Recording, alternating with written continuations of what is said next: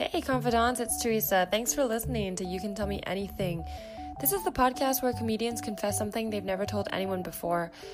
I'm really excited because I'm going to be doing some live shows this weekend outside of LA. So if you live in Indiana or Kentucky, you might be able to see me. Come and check me out. I'll be on Friday, May 31st.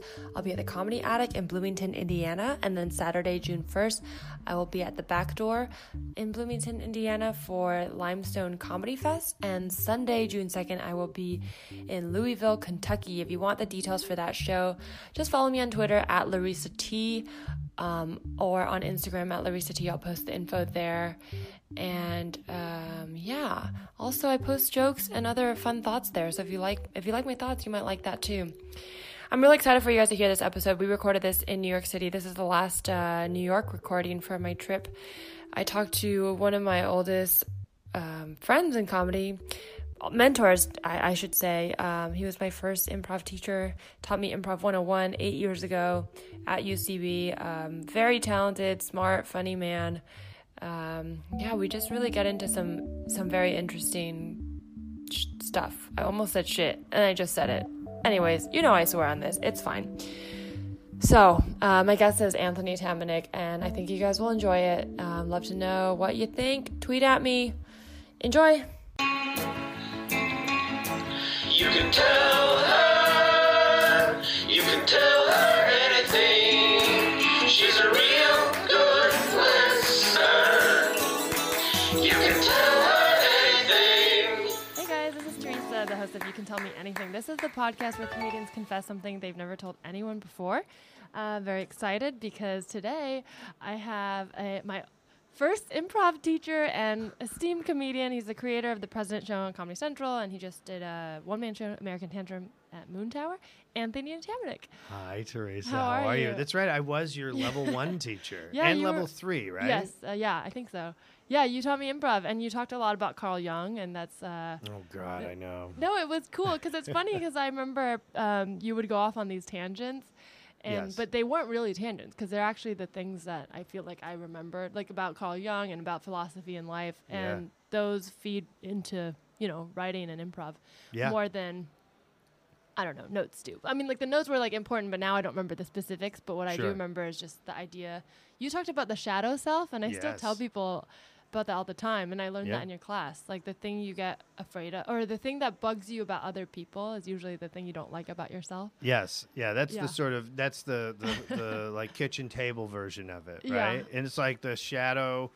I also don't know it now. It's been years, but from reading him, but like it is a representation of like what I think Carl Jung said once. It's like if you really want to know who you are, sit on a park bench next to a stranger and talk to them for 10 minutes and then have them assess you. And that's probably the most truthful assessment you'll get because they are not colored by sort of the, thing that we build with people that everyone sort of commonly agrees not to tear down certain things, truths that people know. But, everyone, you have a friend, there's a truth about them that you just won't say, and I don't mean it has to be something deep. It could be just like, you're a real petty asshole this way, or you're right. And then the idea is that if you, it's called integration in psychology, which is the idea is to take the parts of you that you don't like or you don't want to look at and understand that. And this is sort of a different therapeutic thing I also worked on called family parts therapy, which is like, what are the different aspects of your family that are different representations of your personality? Oh, okay. So how when like you freak out, you feel like you almost like you've been taken over. Like if you get really angry or you get irrationally mad about something, or maybe it's not anger, maybe it's sadness, or anger is my number one,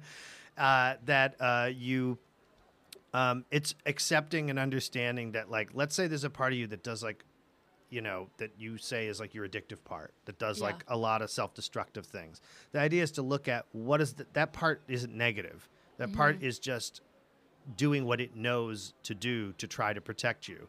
So the idea is to integrate that part, right? And so you could also call that the shadow, the parts of yourself you don't like. So people go, well, I want to get rid of this part of myself, or I want to end that behavior. And it's like, you can't. That's you. So you have to instead invite the parts of you don't want to look at to the party. Have them in front of you so that you can be like, so that eventually you can identify something you're going to do before you do it. Most people are caught up in basically justifying or trying to back out of the decision they already made blindly.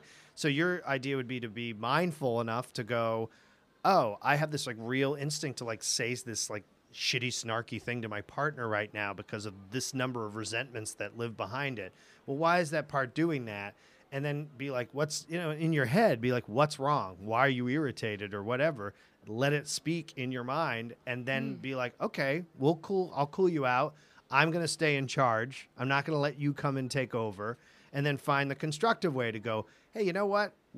I feel like when you do this, it makes me feel this way or whatever. It's like boring shit that like, No, I mean, that's super interesting. Bored. And we talk, I think it is perfect for this podcast because a lot of this is inspired by like kind of looking at yourself, self-examination. And I talk a lot about how sometimes when you're annoyed at people, it's usually because you feel like you can't control something. Yes. So you can start by figuring out yourself. Like, I don't know who said it, but, I think it's a quote that's been repeated a lot, but you can't, it's like you can't control the people around you. You can only control the way you react to them. That's very true. And yeah, it kind of goes with what you're saying because, I don't know, it's up to us. Yes, and it's even choices like there are certain people who are toxic for you, right? Yeah. And so you have to make the decision like, I can't be around that person, right? Like that's the other thing. It's like not about them changing. It's about going like this just does not work with this person. Yeah. And then, because there's always the thing of like, there's the thing where you take responsibility for yourself and how you feel and whatever.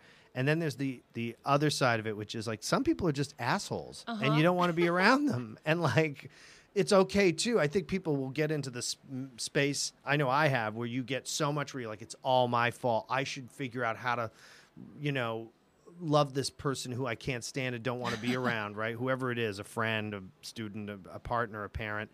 And, sometimes it's like, no, I got to cut it off. Or, I'll say this like in respect to like a parent, like I reached a point in my mid 40s where you're like, okay, this is the limit of my parent. This is the limit of their ability. Yeah. In certain areas, they're going to do things that in their mind, they think they're showing love. Yeah. And to you, it's like hurtful and painful because the child gets activated in you. Yeah. So it's like I now, at least for me, when I hear them, when they trigger, I go, okay, well, I know that they don't mean that. I know they mean it, but they mean it through some weird prism of like trying to love you. And also your parent also will not like you in some ways. Like your people. Yeah, sure, they're people, right? Yeah. And so like there are things about my parents I don't like. And I'm not going to ever like them. Doesn't mean I don't love them. Right. Just means I don't like those things about them. I think it's hard. Parent-child's probably the hardest one because you are they're like gods, and to them, you're like a pet, like a thing they created that they want to control. But I don't have children, weird, so I don't know. The idea of no, but that is like I've always like it's so bizarre to be like as a parent you created this thing, and then it disagrees with you. Like how annoying must that be? Oh my God! To just be like I made you, and you don't want to believe the things I believe. Yeah. But like as a child, I'm like, yeah, no, fuck you. I'm gonna do what I do because I'm a person. Yeah. And so, I'm an autonomous person. Yeah. But I understand the frustration now as an adult, like why parents try to control their kids. Well, that's why I would never have children. Yeah, I'm on the fence. I really want kids because just selfishly, I think it would be cool to just like grow a baby inside me. Oh God. But I also am like, I don't want a child to like go on a podcast and talk about me when I'm old. Exactly. Yeah, that's what happens. Yeah. But the good thing is whatever the medium is that they're talking on in the future, you won't even have access to I or won't listen understand to it. it. That's why I know my mom won't listen to this. I like to start by asking for a good confession, just to start on a positive note. Is there something good you'd like to confess? Let me think. I think I'll say this. I have a good confession, which is that my friend James Adomian and I are going to start Trump versus Bernie 2.0, 2020. Okay. And we are July 19th performing at the San Diego Comic-Con. Our new debate, our new town hall style debate. Oh, where that's awesome. I play Trump and James plays Bernie.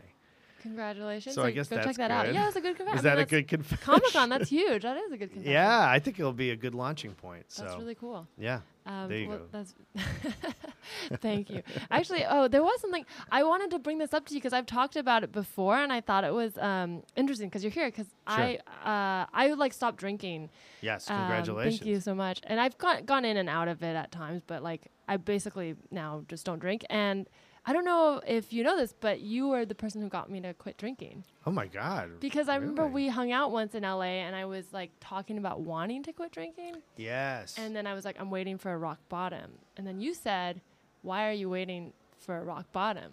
Yeah. You don't need a new rock bottom. Yeah. And I always hung on to that because I was like, oh, that's really true. Yeah. And now I'm at a point in my life or journey or whatever, where I feel like I've taken time away from it enough where I'm like, I may drink again at some point or just drink less, but it really spoke to me because in my mind I was always like waiting for like, oh, I need an excuse, I need like a really bad thing to happen for me to stop, and I was putting it on other people, and I wasn't taking responsibility for this thing I wanted to do anyways, which is the real thing, right? And I went through my own program experience, but the thing I came out of it from when I went into a different type of therapy was looking at why I said that to you, and like even you saying like, I don't know, I feel good and I might, it's like there is no right answer. And although I think recovery works for a lot of people and God knows sober programs are wonderful, I also think there's a lockstep sort of mentality that was developed in the late or mid 30s, 1930s that hasn't changed. Yeah. And I think that some things have evolved in understanding the root of addiction, and it's not, it's a combination of a disease. It's a combination of environment. I have the gene for addiction, but at the same time, I now drink occasionally and don't have a problem with it. But for years I did, and it was because of where I sought an answer in it. Yeah. But I also can't say that I don't know what 10 years, I might, tomorrow go I know I use it as a tool, not alcohol, but like anything, any substance or any sort of thing that basically gets my endorphins going. I use it as a tool to get outside of myself, right? Yeah. So if I know that what I'm doing is I'm trying to get outside of myself and I'm using some tool to do it, whether it's video games, alcohol, cocaine, marijuana, sex, whatever, that addictive, that thing is autonomous from the symptom or the thing I do, right? Yeah. So for me, that's where I landed on it. So I'm very impressed with you you did that so early and so quickly. Well, I had your it's help. Not me. No, for sure that I think I agree because I think it's the relationship changes, right? It's not the thing itself that's bad. I don't think alcohol is inherently bad. Neither is like sex or drugs or whatever. But, if you have that personality or if you're using it in a certain way or you're abusing it. Yeah. Yeah, there's a good quote that's like, use alcohol, don't abuse it. Yeah. And I think that's true. I think for me, for a while, I found that I wasn't using it. I was abusing it. Yeah. So then I needed to step away. But that relationship can change. It's like when it's medicine, where you're just like taking them back until you're like out of it. And then also, I know for me, because I actually am not a particularly good, I think people think I'm socially good or whatever, or that I enjoy people and stuff, but I really kind of don't. And I think for a long time, I had been convinced in my upbringing that I was a certain way because of my parents wanted me to be a certain way. They wanted me to, I was effusive, I guess, as a kid and active and social, but I also had needed downtime and things like that. And I think I had such a confusion in my personality in terms of being a broad personality, let's say, a big personality sometimes, that I don't actually really, I get very anxious around people, and I think I'm worthless a lot of times and don't want, here's my confession. It's true. I think I'm pretty worthless. I think that I'm not particularly, I think I do like a journeyman's job. Like I figure out how to do something and I make sure to do it well. So I don't think I'm bad at things. Like I think my show was good, for instance. I'm proud of it. I'll go to the grave believing the President's Show should have gotten a second, third, fourth, fifth season, or as long as Trump was on. And you were saying things so early. I feel like you were hitting. Oh yeah, we predicted a lot. You were predicting things. You were hitting on this. Like honestly, talking about like the psyche of Carl Jung and all that stuff. You were really hitting on like the core truth before people even recognize them, which was really cool. Both of us are stripping now. I know, it's so hot in here. It's so hot in here. Sorry. But it's really funny because Teresa took off her sweater, right? Yeah. She took her sweater off, and so then I looked at her and nodded to unzip my And I was like, this is not going well. But now at least we don't have the same color shirt on. So, although I could buy one right there. Yeah, we're in the middle of a store. But so I mean, I would say that's not really my confession because it's like every comedian says that. But no, but it's interesting because you're someone who I think a lot of people look up to, and you're like a teacher, or you were a teacher as well, and you taught me, and just people see you as this person who like kind of like expert knows all. And do you want to know the truth? Sure. Pure panic almost all the time. Really, like I got used to teaching. I guess, like I said, journeyman. This is one thing my father really taught me that has carried with me. Is that if I know the thing I'm doing, right? Like, I don't think I'm always the best in an improv scene. I think on Ruru, there's plenty of times where I, hit, foul balls and people were there to catch them and push it back into, a reasonable zone. I think sometimes I would probably argue maybe as a teacher, I was able to sometimes better observe than I was able to perform, right? But I would like go away from classes and be like, did I many classes where I was like, did I talk too much? Did I say this horrible thing? Was I too hard on this person? Did I really get anything across? Does anyone really, I would go through that. And when I perform, I would walk off sometimes satisfied. Most of the time I would be like, oh, I failed. I didn't do it right. So the only thing I knew was if I had fundamentals down in whatever I did, then I could always rely on the fundamental basically to buttress my insecurity, if that makes sense. Yeah. So, even with the Trump impression, like once I knew we were going on tour, I mean, I didn't do a very good Trump. People are like, it was so great right out of the gate. I was like, I've watched videos of my first performance with James. It's not a great try. It's kind of like a pretty cartoonish thing. At like UCB when you were I was like, I was talking like this, and it was bizarre. And it's fine because it was like a basement stage show, so who cares? And that's from the Tony show, it was always about ballpark. Just hit the ballpark of the character. Who cares if it's particularly accurate? But then when I knew there was money involved, and James is such an incredible impressionist with like infinite possible characters he can do, and here I am like doing a Woody Allen in my stupid Tony show, or right? Didn't you play Sydney? Yeah, I probably played many. Oh my God, we were way ahead of problematic right. Woody Allen. We were way ahead. That's true. I mean, we were years ahead of like people going after Ronan Farrow and all that. But the point being that I then went to school and just studied him and was like, I must know how to do him. I can't not know how to do him. People are paying. So that's, it's not I guess it's like, people be like, it's so you got into psychology. And it's true. I'm not saying it's not true. But it is like, yeah, but at a base level, I was like, I rotely had to just learn how to do it. It was the least artistic thing I did. It was the most just like in the mirror duplicating. And then from there, then you can be artistic. So if I know my boundary, I can be artistic. But to connect it to using is that often I would drink or use to the degree, and I would say I still have a huge problem with marijuana.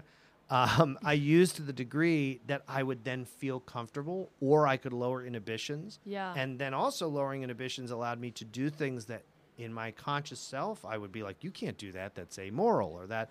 But if I'm wasted, then who cares? And that was especially in my youth in Los Angeles. Right, because then you could blame it on the alcohol, which is still you on alcohol, but it feels like it's outside. You think you can blame it on the alcohol, but then you wake up the next day and the bottle's gone. Yeah. But I mean, like you saying it's not artistic, I actually think that's the most artistic way you can approach something is craft. And that's what you're describing as craft, is just taking the time to learn something. Obviously, you have this innate, you're drawn to the thing you want to make, and then you're like, how do I make it? Yes. And then you like figure out the in-between steps of like learning the craft or honing it in. And that, as you're doing it, can feel like you're like, oh, like I've done this. I'm like, oh, I'm a fraud because I had to, this was hard. Yes. But actually, that's what makes you an artist, because you had this vision and then you figured out how to do it. See, now you taught me. Now you taught me something. I don't know. I constantly feel like, especially with writing, because it's the one thing that was constant for me growing up. I always wanted to be a writer. I always had these ideas. But every time I sit down to write, I always feel like I'm doing it for the first time a little Oh bit. my God, yeah. And that then- never, for me, that's never changed. Yeah. I just know how to barf it out now. Well, now, yeah, I know how to write shitty drafts. But then Yes. the funny thing is, after I get the shitty draft out of the way, I go back and read it. I'm like, that wasn't actually that shitty. That's my favorite is I'll find, have you ever done this where you like, you know how you dump shit in your Yeah. folder, right? In the computer. And then, or you're like moving stuff from an old computer to a new computer and you find like the folder that's inevitably called writing. And you're Sure. like, what is this? And you like open it up and there's like 7 documents that are like half finished Yep. multi-paragraph things. And I'll go, and it's been years of, and I'll look at something and go, wow, wait a minute, I'm a pretty good writer. Yep. Yeah. That is like my favorite. And but see, there's such an interesting lesson that sort of keeps repeating itself in this like corkscrew of like understanding where like I get a little bit better each time. Oh, I gotta cut my nails. I get better each time I go up a little bit, which is like now I can like sit at a computer and I can write a one sheet. I can like summarize something because the preciousness, it's all about the preciousness you have around the thing, right? And Yeah. it's the disconnect between what I think in hearing you say it to me is when it's like, when do I stop being a fan? Or like, when do I stop being a fetishizer of something I want to do? The fetishizer's better. When do I stop like I fetishize, I want to write a screenplay, I want to do this, right? But then you get to doing it and you're like, oh, fuck, it's not going to be brilliant and perfect, so I'm just not going to do it, right? Perfect is the enemy of the Sure. good. But then when you can start dumping shit out on the page and know that even if like every sentence but one is garbage, Yeah. that one was worth all the others. That for me is a hard lesson to like retain.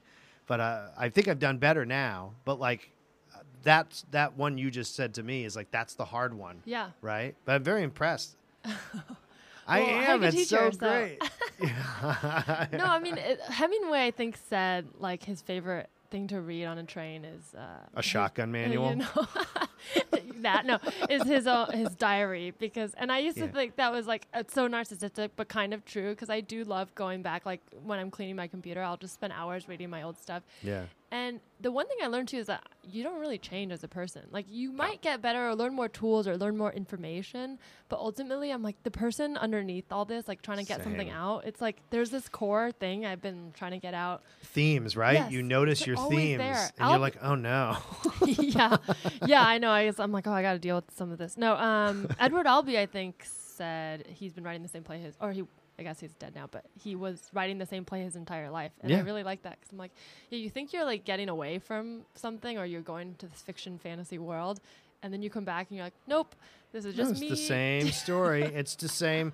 I mean, I see that with like Albert Brooks, for instance, which is like Albert Brooks' stories, are always centered around Albert Brooks, but they're always the same. They're sort of the same tale told a million different ways, right? Yeah. Like, I think that's so true, because you think about a person that you appreciate, like, you know, an auteur you appreciate, they are ultimately telling there's a similar thread, right, that's living through all their work, because you are, I mean, look at Andy Kaufman, who is also a problematic figure in a lot of ways, right? You know, and I would argue it's very funny, like reverence we have for like old things, like, you know, Sure. people have like reverence for Andy Kaufman, and it's true. He did it before anybody else, I'm sure other people did too, but he did it in a way that was really received and like became big, right? And he was doing sort of Dada-esque art comedy. Nobody was getting successful off of He that. brought it to a mainstream. He brought it to a audience. mainstream audience. And at the same time, and I read the book about him a long time ago and everything. It's also like, yeah, he just basically wanted to do a children's show. Like he wanted to do a children's show and he loved wrestling. And like those are the two things that he just did over and over and over and over again, right? He just did the same version or some version of the same thing, right? I would argue, I mean, listen, I like to think that I am like, you know, diverse and multifaceted, but like the truth is that I do a lot of ugly, sort of aggressive, rude, snarky characters who like have a little bit of love underneath, right? And that's basically, you know, I don't know, that's probably just basically my shadow playing out on stage. I get to be rude and obnoxious. I get to say exactly what the way I behave on stage is how I wish I could be normally with people. That I could just like any person just like, stop their bullshit, stop whatever fucking garbage is happening, right? Because in my view, people often waste a lot of time. Sure. Right? There aren't a lot of people that you're like, this is worth my time. Most people are not worth your time. But I do feel like you're pretty, That's I mean, so I'm sure you're not terrible. like doing that to people all the time, but I No. think you're pretty good at like, I mean, you're pretty good at telling someone to stop their bullshit, I feel like, as Anthony too, right? Like, do you think helping As a teacher, yeah. doing the characters has helped you be able to Oh, yeah. say what you want more? Doing the show and working with actual professionals, doing the television show, talk about fraud. Like, you get a show and you're like, I haven't even ever staffed in a writing room. Like, and everything I write by myself on like hotel like pads. Like my writing up to that point, even Tony's show would be like, here's this scrawl, do this.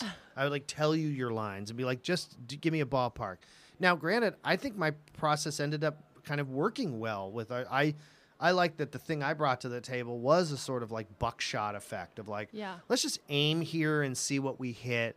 And then, we'll bury it under a couple of layers and we'll write it nice and then it will have a nice feel to it. But, Christine Dangle, Jason Ross, Peter Gross, our diverse and female majority writers room, which I like to brag about because I am virtue signaling. No, but like I like that I had a bunch of people who knew how to pump something out and get something done properly. That gave me confidence because one, they could identify where I already was like doing something well and I wasn't sure. And they're like, no, that's good. That's how you're supposed to do it, right? And also they were able to be like, you are not helping in these areas and you could be more effective this way. So one, for people to say to technically their boss, this is what we need, I like that relationship. We're 2 years out and my EPs and writers and everyone, my editors, my PAs, there's not a person who I still don't know, see, have lunch with. We have get-togethers. Like we love, that's one thing I think I am real good at is building like a nice loving space where everyone feels like they can like become something. But the thing is that everyone did that for me in that space. And I did come out of it far more confident. I now believe I have a voice that I can identify, whereas before I didn't know my voice. I kind of just was doing my thing out of pure grit. All my friends had left New York. I was pretty much alone. And I had this like weekly show, which was the only place I could kind of, with Andy Rocco, it was like and then he moved to LA. Like that was my only space where I felt like creatively. I mean, obviously I had my home, my wife, and that was obviously a safe space. But besides that, everything started to wane for me. Right. And so I hung on to Tony's show, but didn't know what I was doing. So as an artist, I didn't know what I was doing yet. Now I feel like I know what I'm doing, which also makes me uncomfortable because I don't know if I like knowing what I'm doing too much. I want to sort of always stay on the edge of what am I doing so that I feel motivated. Well, yeah, it comes in waves, and I think it's good to feel like you go into a thing, you're like, I now know the lay of the land, and then eventually you'll be back on the edge again, and you'll be like, what is this? And then the next thing will come. Yeah. But talking about getting things out, is there anything you would like to tell me? I guess I'm going to tell you that when I was a young man, I was like sort of an incel. Oh, like a men's rights activist type of? No. No. I think, though, that my relationship to women when I was in high school and junior high was like really toxic and obsessive. Oh, okay. And like I was not like, I mean, we're talking not like aware in the community, but looking back, that's what it was. Now I look back, I was not like, I mean, obviously things were different because it was the late 80s, early 90s. There were like no message boards or anything. So, but I wasn't like someone who was like, fuck bitches. I don't mean like that. But I mean like I was obsessed. I would find a girl and get obsessed with her. I would be passive aggressive and aggressive. There was one girl, Allison Hamilton, I would like leave like chocolates in her locker and like give her roses. And then if she told me she didn't like me, I would be real hostile and passive aggressive. All that shitty, toxic male stuff. So I guess I'm admitting I was like a toxic young man. I had a very poor understanding of women, and I was aggressive to women, and I saw women purely as sexual objects. Yeah, I mean, and I don't think that's uncommon for kids that age.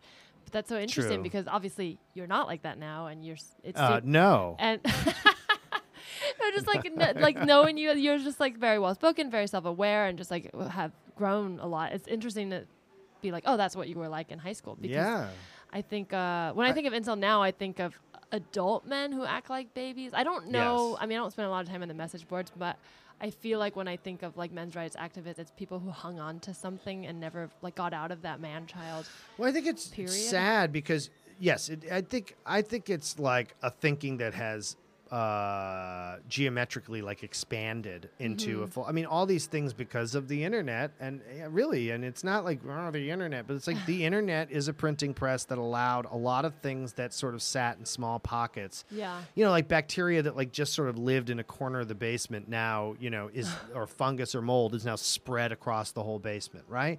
Because the internet was like a petri dish or the right conditions to allow this thinking. So in some ways, I think it's good because it sort of elevated it to visibility. Yeah. Whereas I think toxic behavior was just sort of the norm. So it is. I guess it's like is this a real confession? Big deal confession. I mean, I guess it is and it isn't. I know for me, it was a big thing to reckon with that. I would just ignore. I would like how in your own mind you'll be like, I don't want to look at that. I just don't want to think about that time. I think that it was very embarrassing to think of the number of unrequited, obsessive crushes I had, the sort of verbal violence I would engage in if the girl rejected me, and the fact that I had one girlfriend in high school. I didn't get going till college. I really, I had one girlfriend in high school, and I was 17, she was 15. It was not good. It was not good. That's not a weird. That in high school, I was bizarre. cruising to 18, and she. So I think I hit 18 when she was 15. Still, not great. Where did this come from? What did you watch a lot of movies, or did you where were you getting your ideas of what relationships were supposed to be as a high schooler? I think in junior high and high school, I think there was sort of three factors. I think one, movies. I mean, 80s movie. I mean, and this is what's interesting. I'm going to get into movies. Is that men's rights? What's such a shame is that there does need to be in the male community. Yeah. There does need to be organizing spaces of just men sitting and talking, but about about how we step off this merry-go-round of self-reinforcement and sort of bullshit machismo that's reinforced by media, and also look at, and this is not to be what about the men, because I can already imagine the Twitter comments, but the idea that part of this issue is not going to be resolved just with robust feminism, which also has tons of problems in terms of white female feminism is a huge problem in relationship to black feminism or Asian feminism or poverty-based feminism, right? So you have all those issues that I am not qualified to speak on. But well, there's an intersectionality that I think gets ignored in certain groups of feminism. That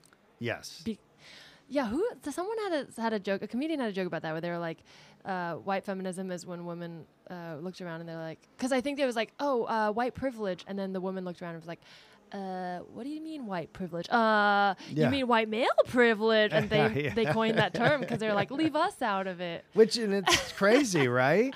I mean, it's crazy because obviously it's a different circumstance, but I'm Jewish, so I got a little break, but I'm still white. And whiteness has a lot to reconcile with itself. And also the notion that whiteness has weirdly become a brand that some people are attaching to regardless of their color. You're seeing this weird movement in sort of supremacy that we call white supremacy, but then you have people like Candace Owens or Ben Shapiro who align essentially with white supremacists. So even there's a muddling now of exactly what does white supremacy mean, what does racial, what does sort of racism mean? It obviously it's still rooted a lot in the basic same bullshit that it always is, but then also the left has to look at like its reinforcement of racial dividing norms and its constant ignoring of those who are most in need, who are not white, who are in their constituency, right? And that all people profited from jailing, people of color for drug crimes, right? Low-level drug crimes. So there's a lot of whatever. There's a lot of I could go into all that, but the point being is that I think when you watch like,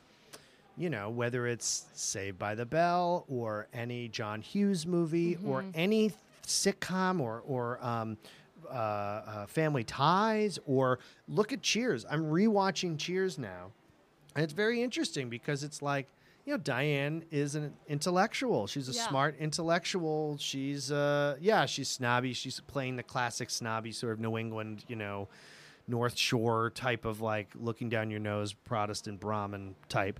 But what's interesting is that, she is abused, insulted, sexually harassed by Sam Malone, right? Yeah. Constantly. Now, mind you, I think Cheers is great. I am not going to be like Cheers is canceled. I think that's quite frankly very stupid, this idea that we like get rid of, unless it's like, I can understand Roman Polanski, but then again, I mean, how do you not watch The Ninth Gate? No, I'm kidding. But with Johnny Depp, go watch it. It's actually a worse crime than what Polanski did. I'm kidding. So the point being that I think all those things are about men obsessing on women, right? And also that you shoot the bullseye, right? You if you do the right thing, she'll get into you, right? And that women are made to be manipulated into loving you, and that then they will love you, and then I guess you'll touch their tits. Like that was the thinking when you're 12 or 13, right? It's like all about, and I think we have to think about what that programming is, right? My family had a lot of macho bullshit in it, right? And then also, I did not really play sports. I ran. I was lithe. I was like 99 pounds, which I'd kill to be right now.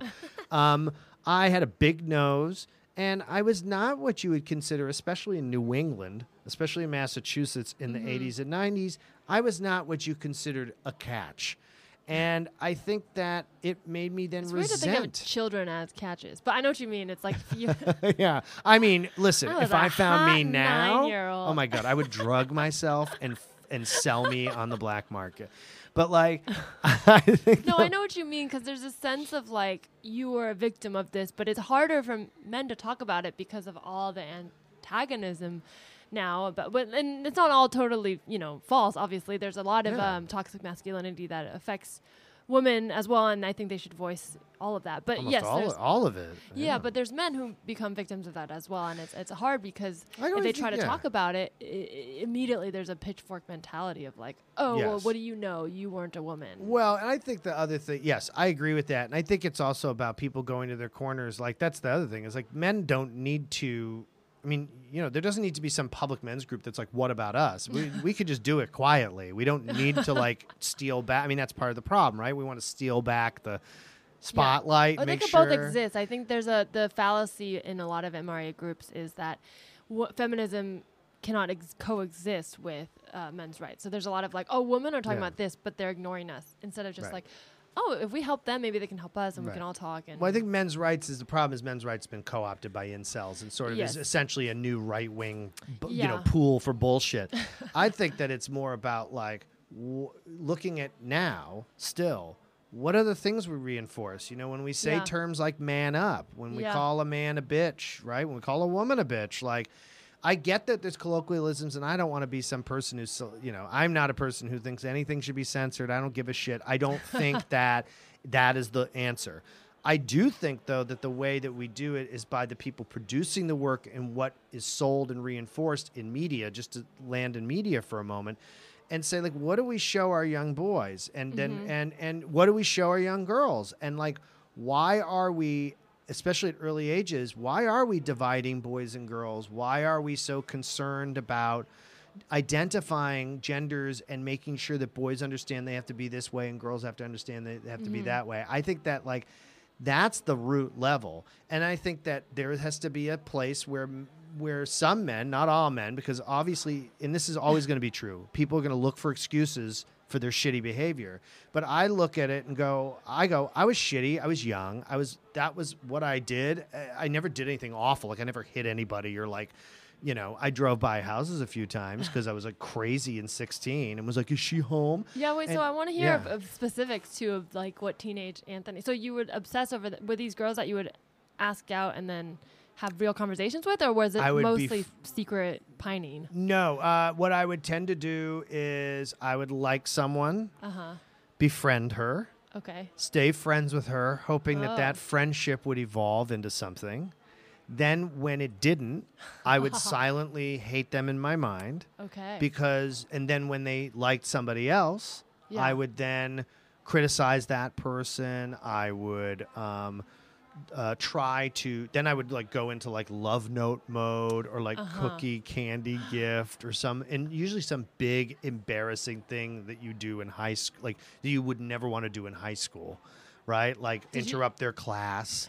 You did that? I interrupted a girl's French class and brought her roses to her desk, and I'm getting embarrassed telling you now. It's embarrassing.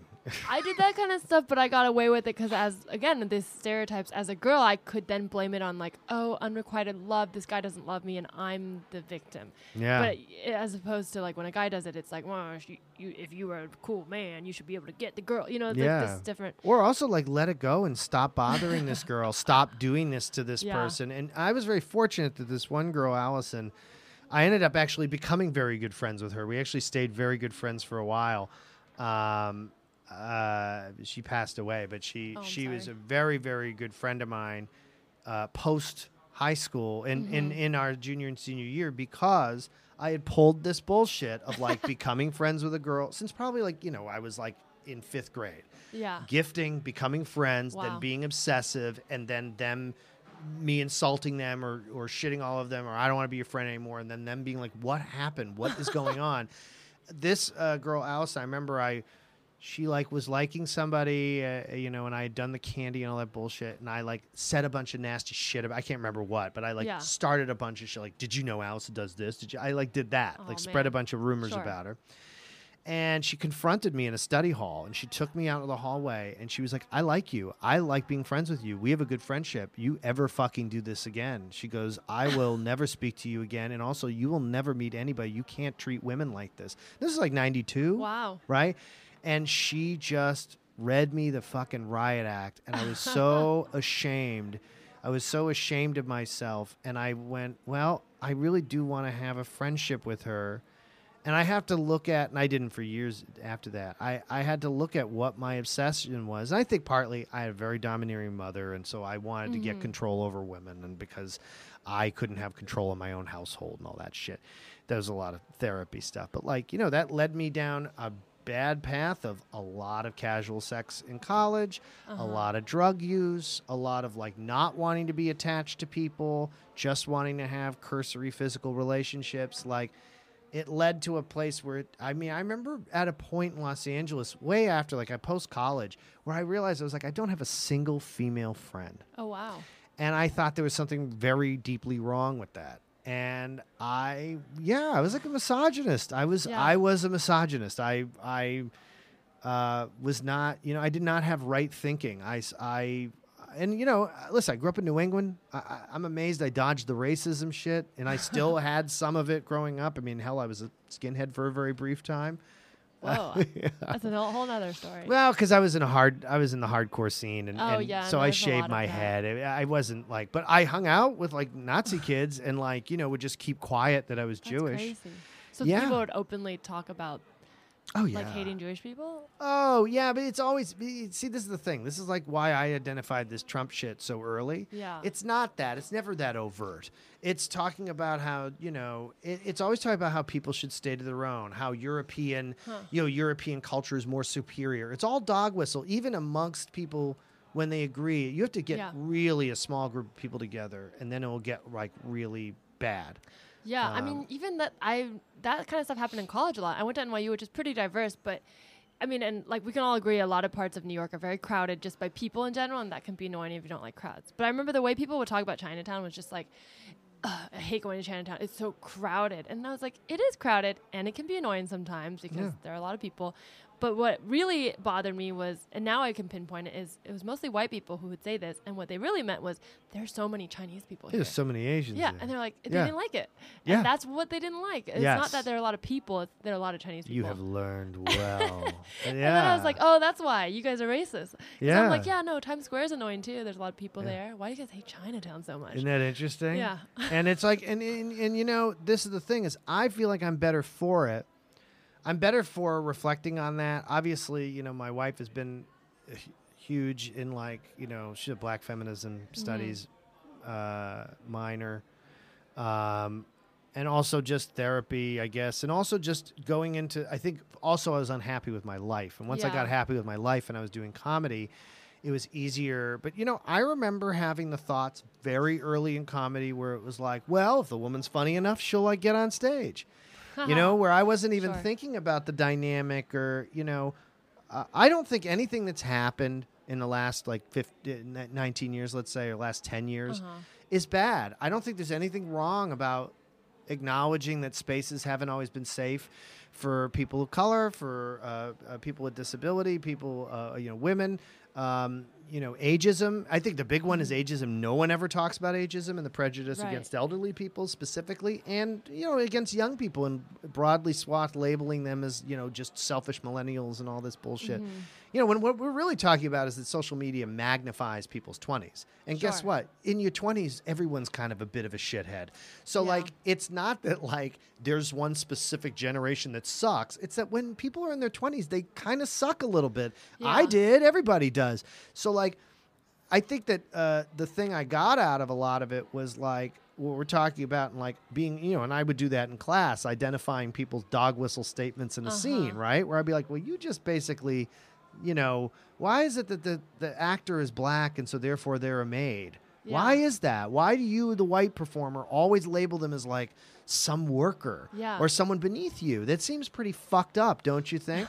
I think that, like, if I hadn't gone through the gauntlet, I guess, of my experience, I wouldn't have had the opportunity to become aware of a lot of those things and sort of not change my thinking, but just simply open and evolve my thinking. Yeah. And everyone should be doing that all the time, right? So I think that this goes back to the cancel culture, which is I do think that this notion of taking people and saying, well, you didn't march completely perfectly your entire life and you didn't do it correctly, so therefore you're out. Which I also think is stupid because Twitter only is 13% of the population, and who really gives a shit, right? No, it's super dangerous when people do that because you're just saying, I don't want to deal with how uncomfortable it is to talk about this, so I'm just going to take you out. It's the same thing. Because it's like, do you want them to change and grow? Then you should invite them in and talk to them. It's like inviting in the shadow self, right? Like, you should talk to them and figure it out, and maybe they want to get better. But if you shun them and put them aside, then they keep feeling marginalized and they keep feeling right. Yes. And then they're not going to grow. And again, love in the sort of like classic Christian sense, or let's say, you know, philosophical sense of religions, or is in philosophies would be empathy, right? And compassion. And can I have compassion for a person who's hateful and in pain? And I know it's really hard, but you have to. Yeah. You have to figure out how to have compassion. That doesn't mean you endorse them or sympathize with them. It means that you understand that from within you, they are. And from within them, you are. That, like, there is no delineating line between people. We are all expressing at the same time.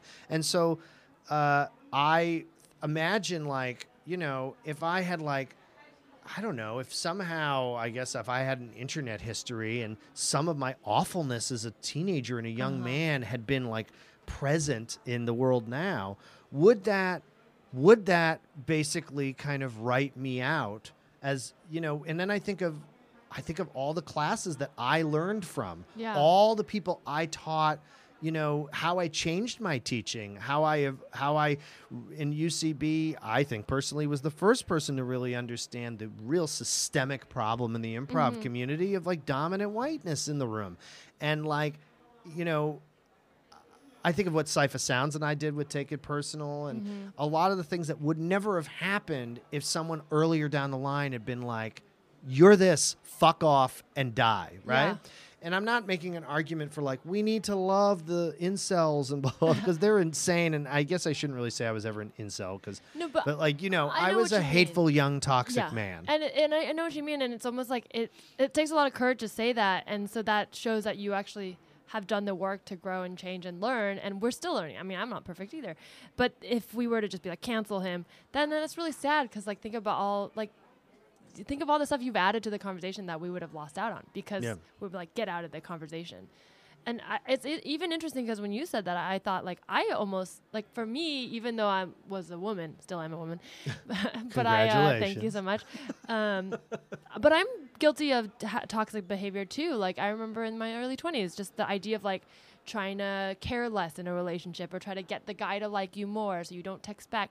All of that's toxic because it's like, why not just own up to how you feel, say what you want, and then if they don't want it, then you should be like, you don't want it. And it's the same thing. Why was I trying to get someone to want something they didn't inherently want? Yes, right? because and the thing is it's hard because you have to look at yourself and what it is, and that, you know, there's a part of you that's like, please love me. I want to be loved, and I love you. Please love me. And it's rooted in some place that's not awful. It just manifests itself. Yeah. And I think that we have to be more forgiving of each other. That also like. Everybody fucks up. Yeah. Everybody fucks up. And listen, there's a big difference between criminality, right? You know, people who do criminal behavior. I'm not saying like Harvey Weinstein needs to be like loved. I'll say the hard one is to look at Harvey Weinstein, or let's look at Donald Trump and go, because I've had to do this. How do I look at him and go, what was that toddler like? Yeah. What was that home like? Yeah, maybe there's some things that are genetic. Maybe there's some things that are just root of self. Yes, I can believe in the bad seed, and I don't know if I believe in the bad seed, but, you know, in the idea of just someone being born terrible. I think people are born with broken brains. I think that, you know, but again, I don't think that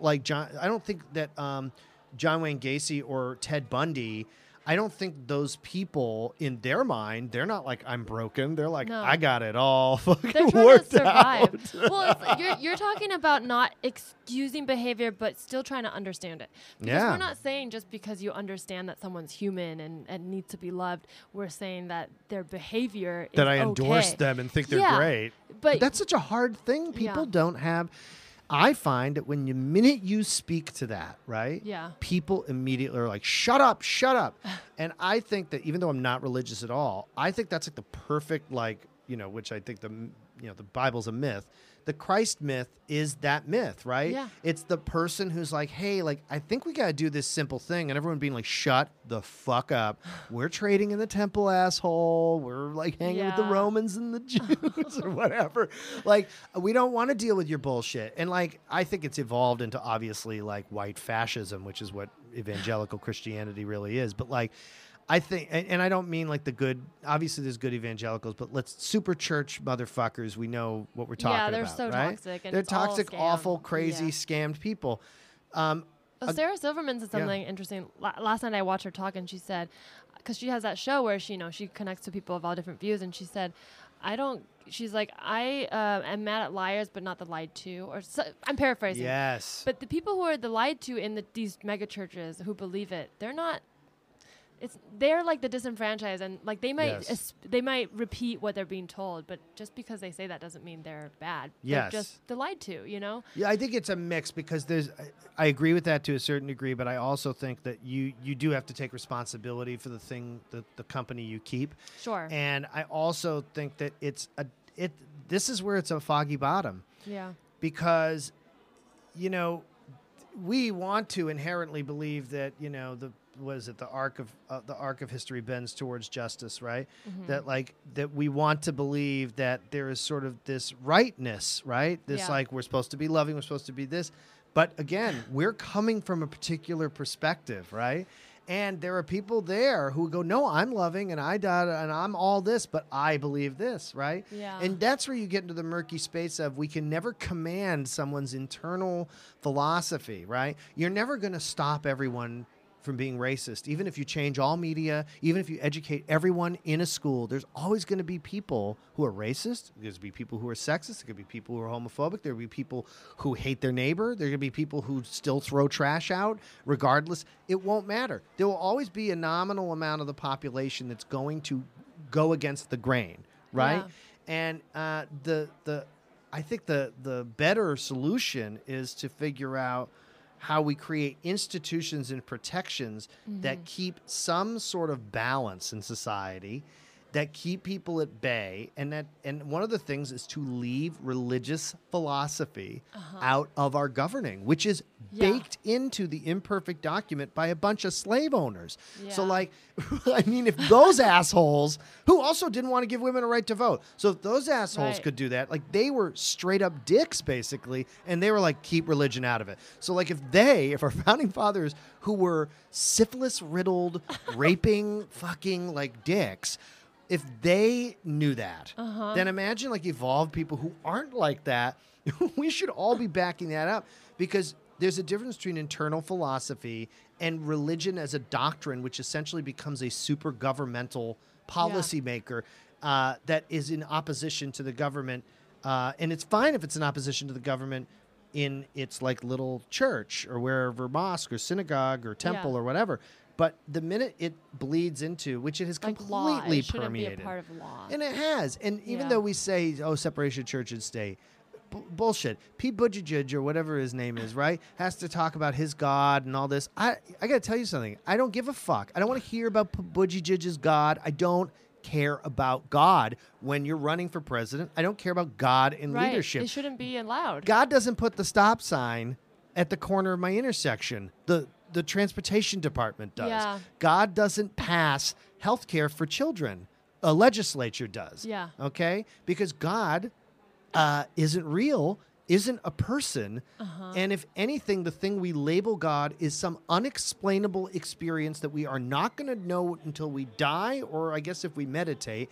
And we're still not going to understand it because it's not meant to be in our conscious world, which goes directly back to religious doctrine, which is do not presuppose the nature of God. So I don't even understand what anyone's doing, except that they're charlatans who are manipulating Well, whatever. it kind of comes back to trying. Anyway, No. I was a piece of shit when I was a teen. But no, I mean, like, just to kind of sum it up, what you just said, like, to me, it feels like people with God and religion are trying to, again, find someone outside of themselves to blame.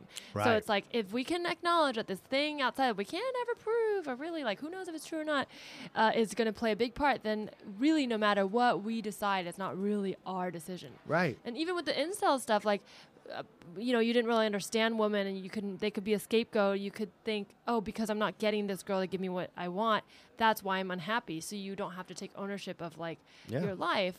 And sexual insecurity. Because we are taught that it's about conquer. Yeah. It's about conquering, and that you're not a man. I mean, think how fucked this is. Well, how does it feel if a woman at that time was, like, into you?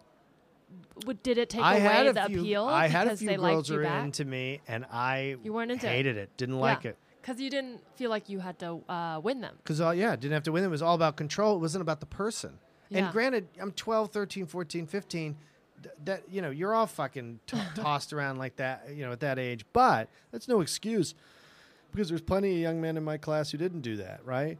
Who weren't like obsessive weirdos, and maybe they were cooler, or maybe who knows, and I can't be inside the people. But you don't know what they may have been showing one thing and not actually. I have seen some old high school friends that we've taught, and it's been interesting to talk about what our perspective was actually. And, and I was not I was the president of my high school. I was, I was the rare exception. I was actually quite popular in high school.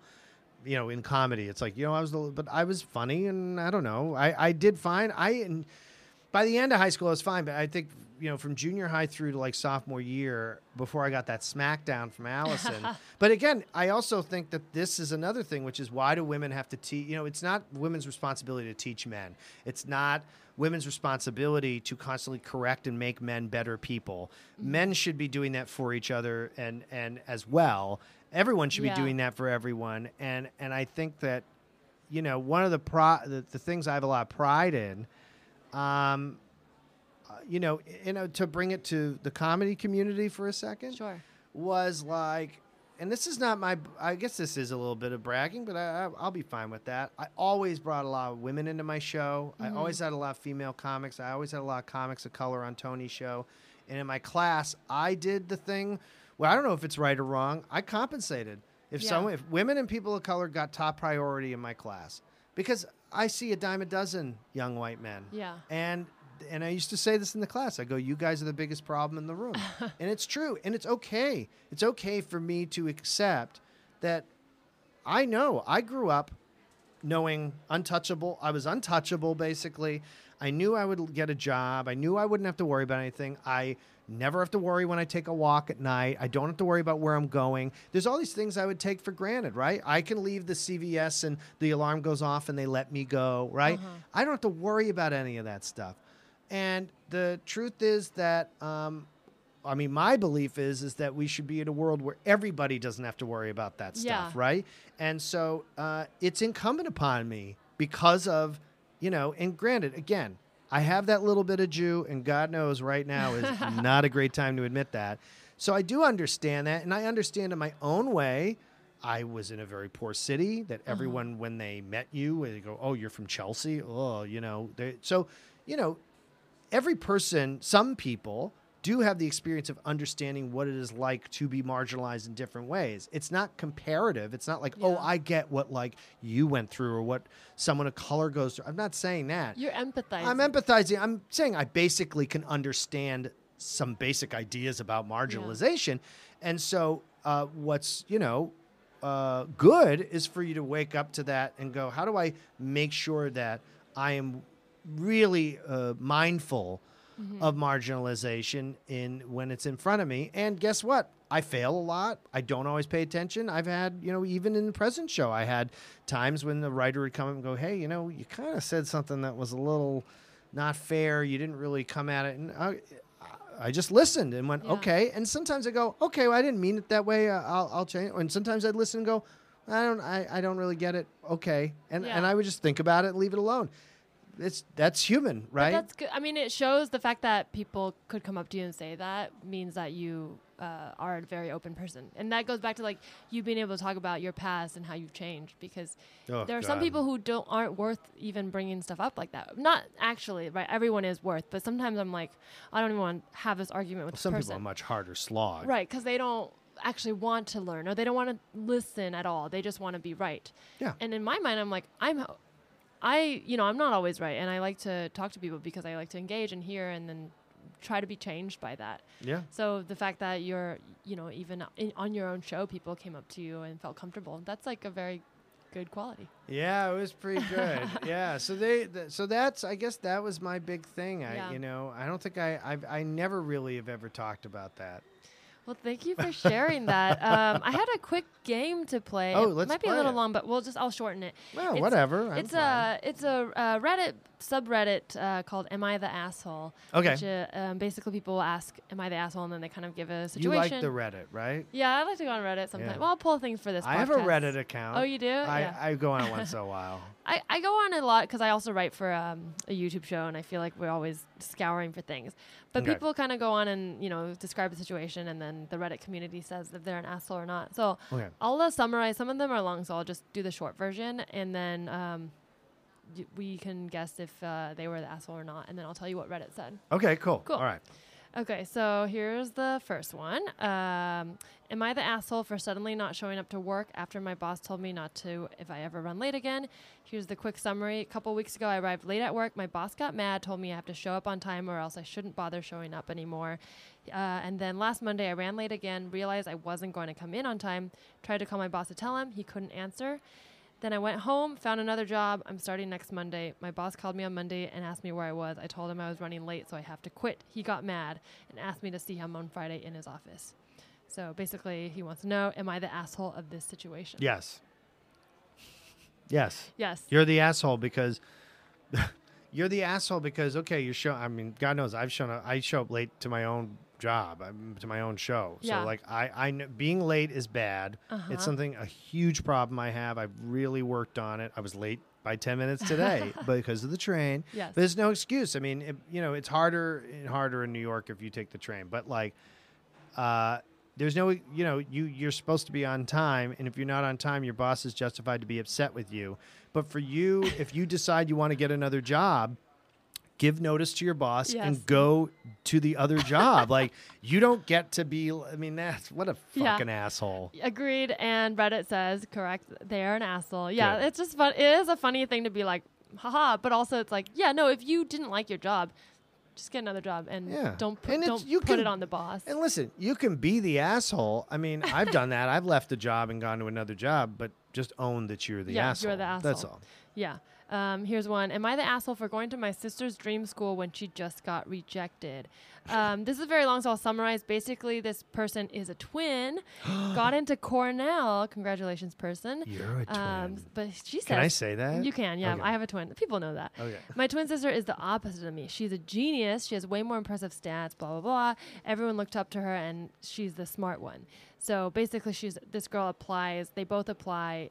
Only she gets into Cornell and her sister gets into NYU, and boo-hoo. She wants to know if she goes. Oh, so she basically. Is this called White People Problems Thread?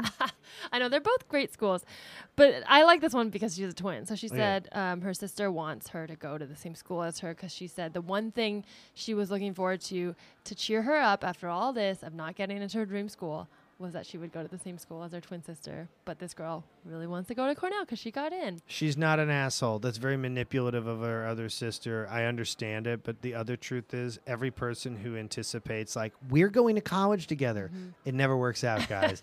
Nobody who goes to college together stays close friends. Yeah. Very, if ever, does that happen. You go to college within a week of orientation. You're like, oh, these are way cooler people.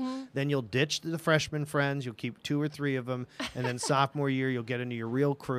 And then, junior and senior year will be like that group of friends who you'll probably maintain relationships with to some degree for the rest of your life.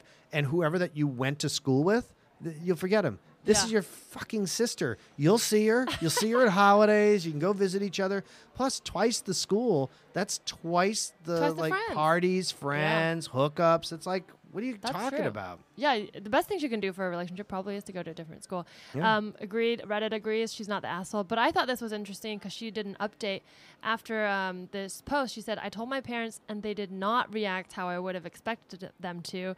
They tried to insist that Cornell made a mistake between our applications, which would be impossible. Obviously, it's impossible. Then they basically, her parents are still insisting that her sister's the smart one. And I just feel so bad for this girl because I bet all her life, the fact that she describes her sister as the smart one, I'm like, I bet they're not that different. Can I tell you what I think her sister is? Her sister's the sociopath, probably. Because I don't think she's the smart one. Yeah. I think she's the one who's conned her parents into believing she's the smart one because it seems to me like the jig was up when she fucking didn't get into Cornell and her other quiet sister or whatever got in. Yeah. So... that's absurd. If her parents don't let her go to Cornell, they're awful parents, and she should disown all of them. Yeah, I think she's gonna go, but I like this one a lot because I was like, with twins, it's like don't let people label you. I mean, you'll both be fine probably. It seems like you're both going to good schools, but I hope. I feel for this girl who's still saying her sister's the smart one after all this. I asked you this before. You have a twin language? I have no, not like a secret language. Like that? That's racist. No, I'm just kidding. Oh my God, it wasn't even Chinese sounding. Not Chinese. No, we don't have. We're Taiwanese. Taiwanese. But same historically at some point. I believe Taiwan should be part of China, personally. We don't. And with that note, thank you so much for coming on the show, Anthony. Well, you don't have one more? No, we're out of time. We're out of time. Well, this is a quick one, and you can just say your answer. I won't read the whole thing. If I ask am I the asshole if I ask my pregnant wife to move out because she and her best friend decided to test my loyalty? Oh, what do they have, like a lesbian thing? Her friend hit on this guy at the without knowing, like he didn't know it was a friend, and then he passed, quote unquote, and so he was like, "What the fuck? Why would you test my loyalty?" I don't even understand that.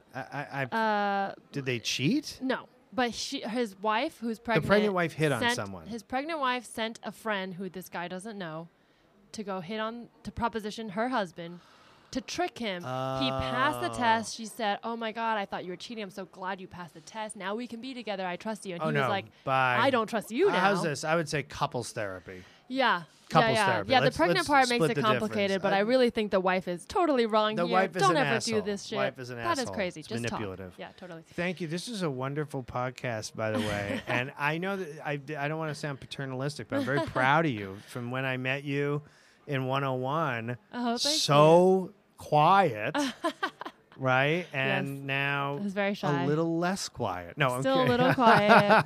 I am. I'm really proud of you. It's really impressive. Oh, thank you so much. Thank you for having me on. I'm sure this will, ruin me online. No, I'm kidding. This is great. It was a very great conversation. I feel like I learned a lot. And but if people want to follow you, where can they find you? At Tony Atamanuik, Atamanuik on Twitter. If you just type in at Tony ATA, you'll find it. Yeah. And the real actual Tony on Instagram. And go to Comedy Central, watch old episodes of The Present Show, or watch me on What We Do in the Shadows. Yeah. And buy my book, American Tantrum, the Donald J. Trump Presidential Archive, written by myself and Neil Casey. It's an incredible book from HarperCollins, available on Barnes & Noble, Amazon, and anywhere you can find fine books. Yeah, buy his book. Go see him at Comic-Con and follow this podcast at Tell Me Anything Pod. Thank you, guys. Bye-bye.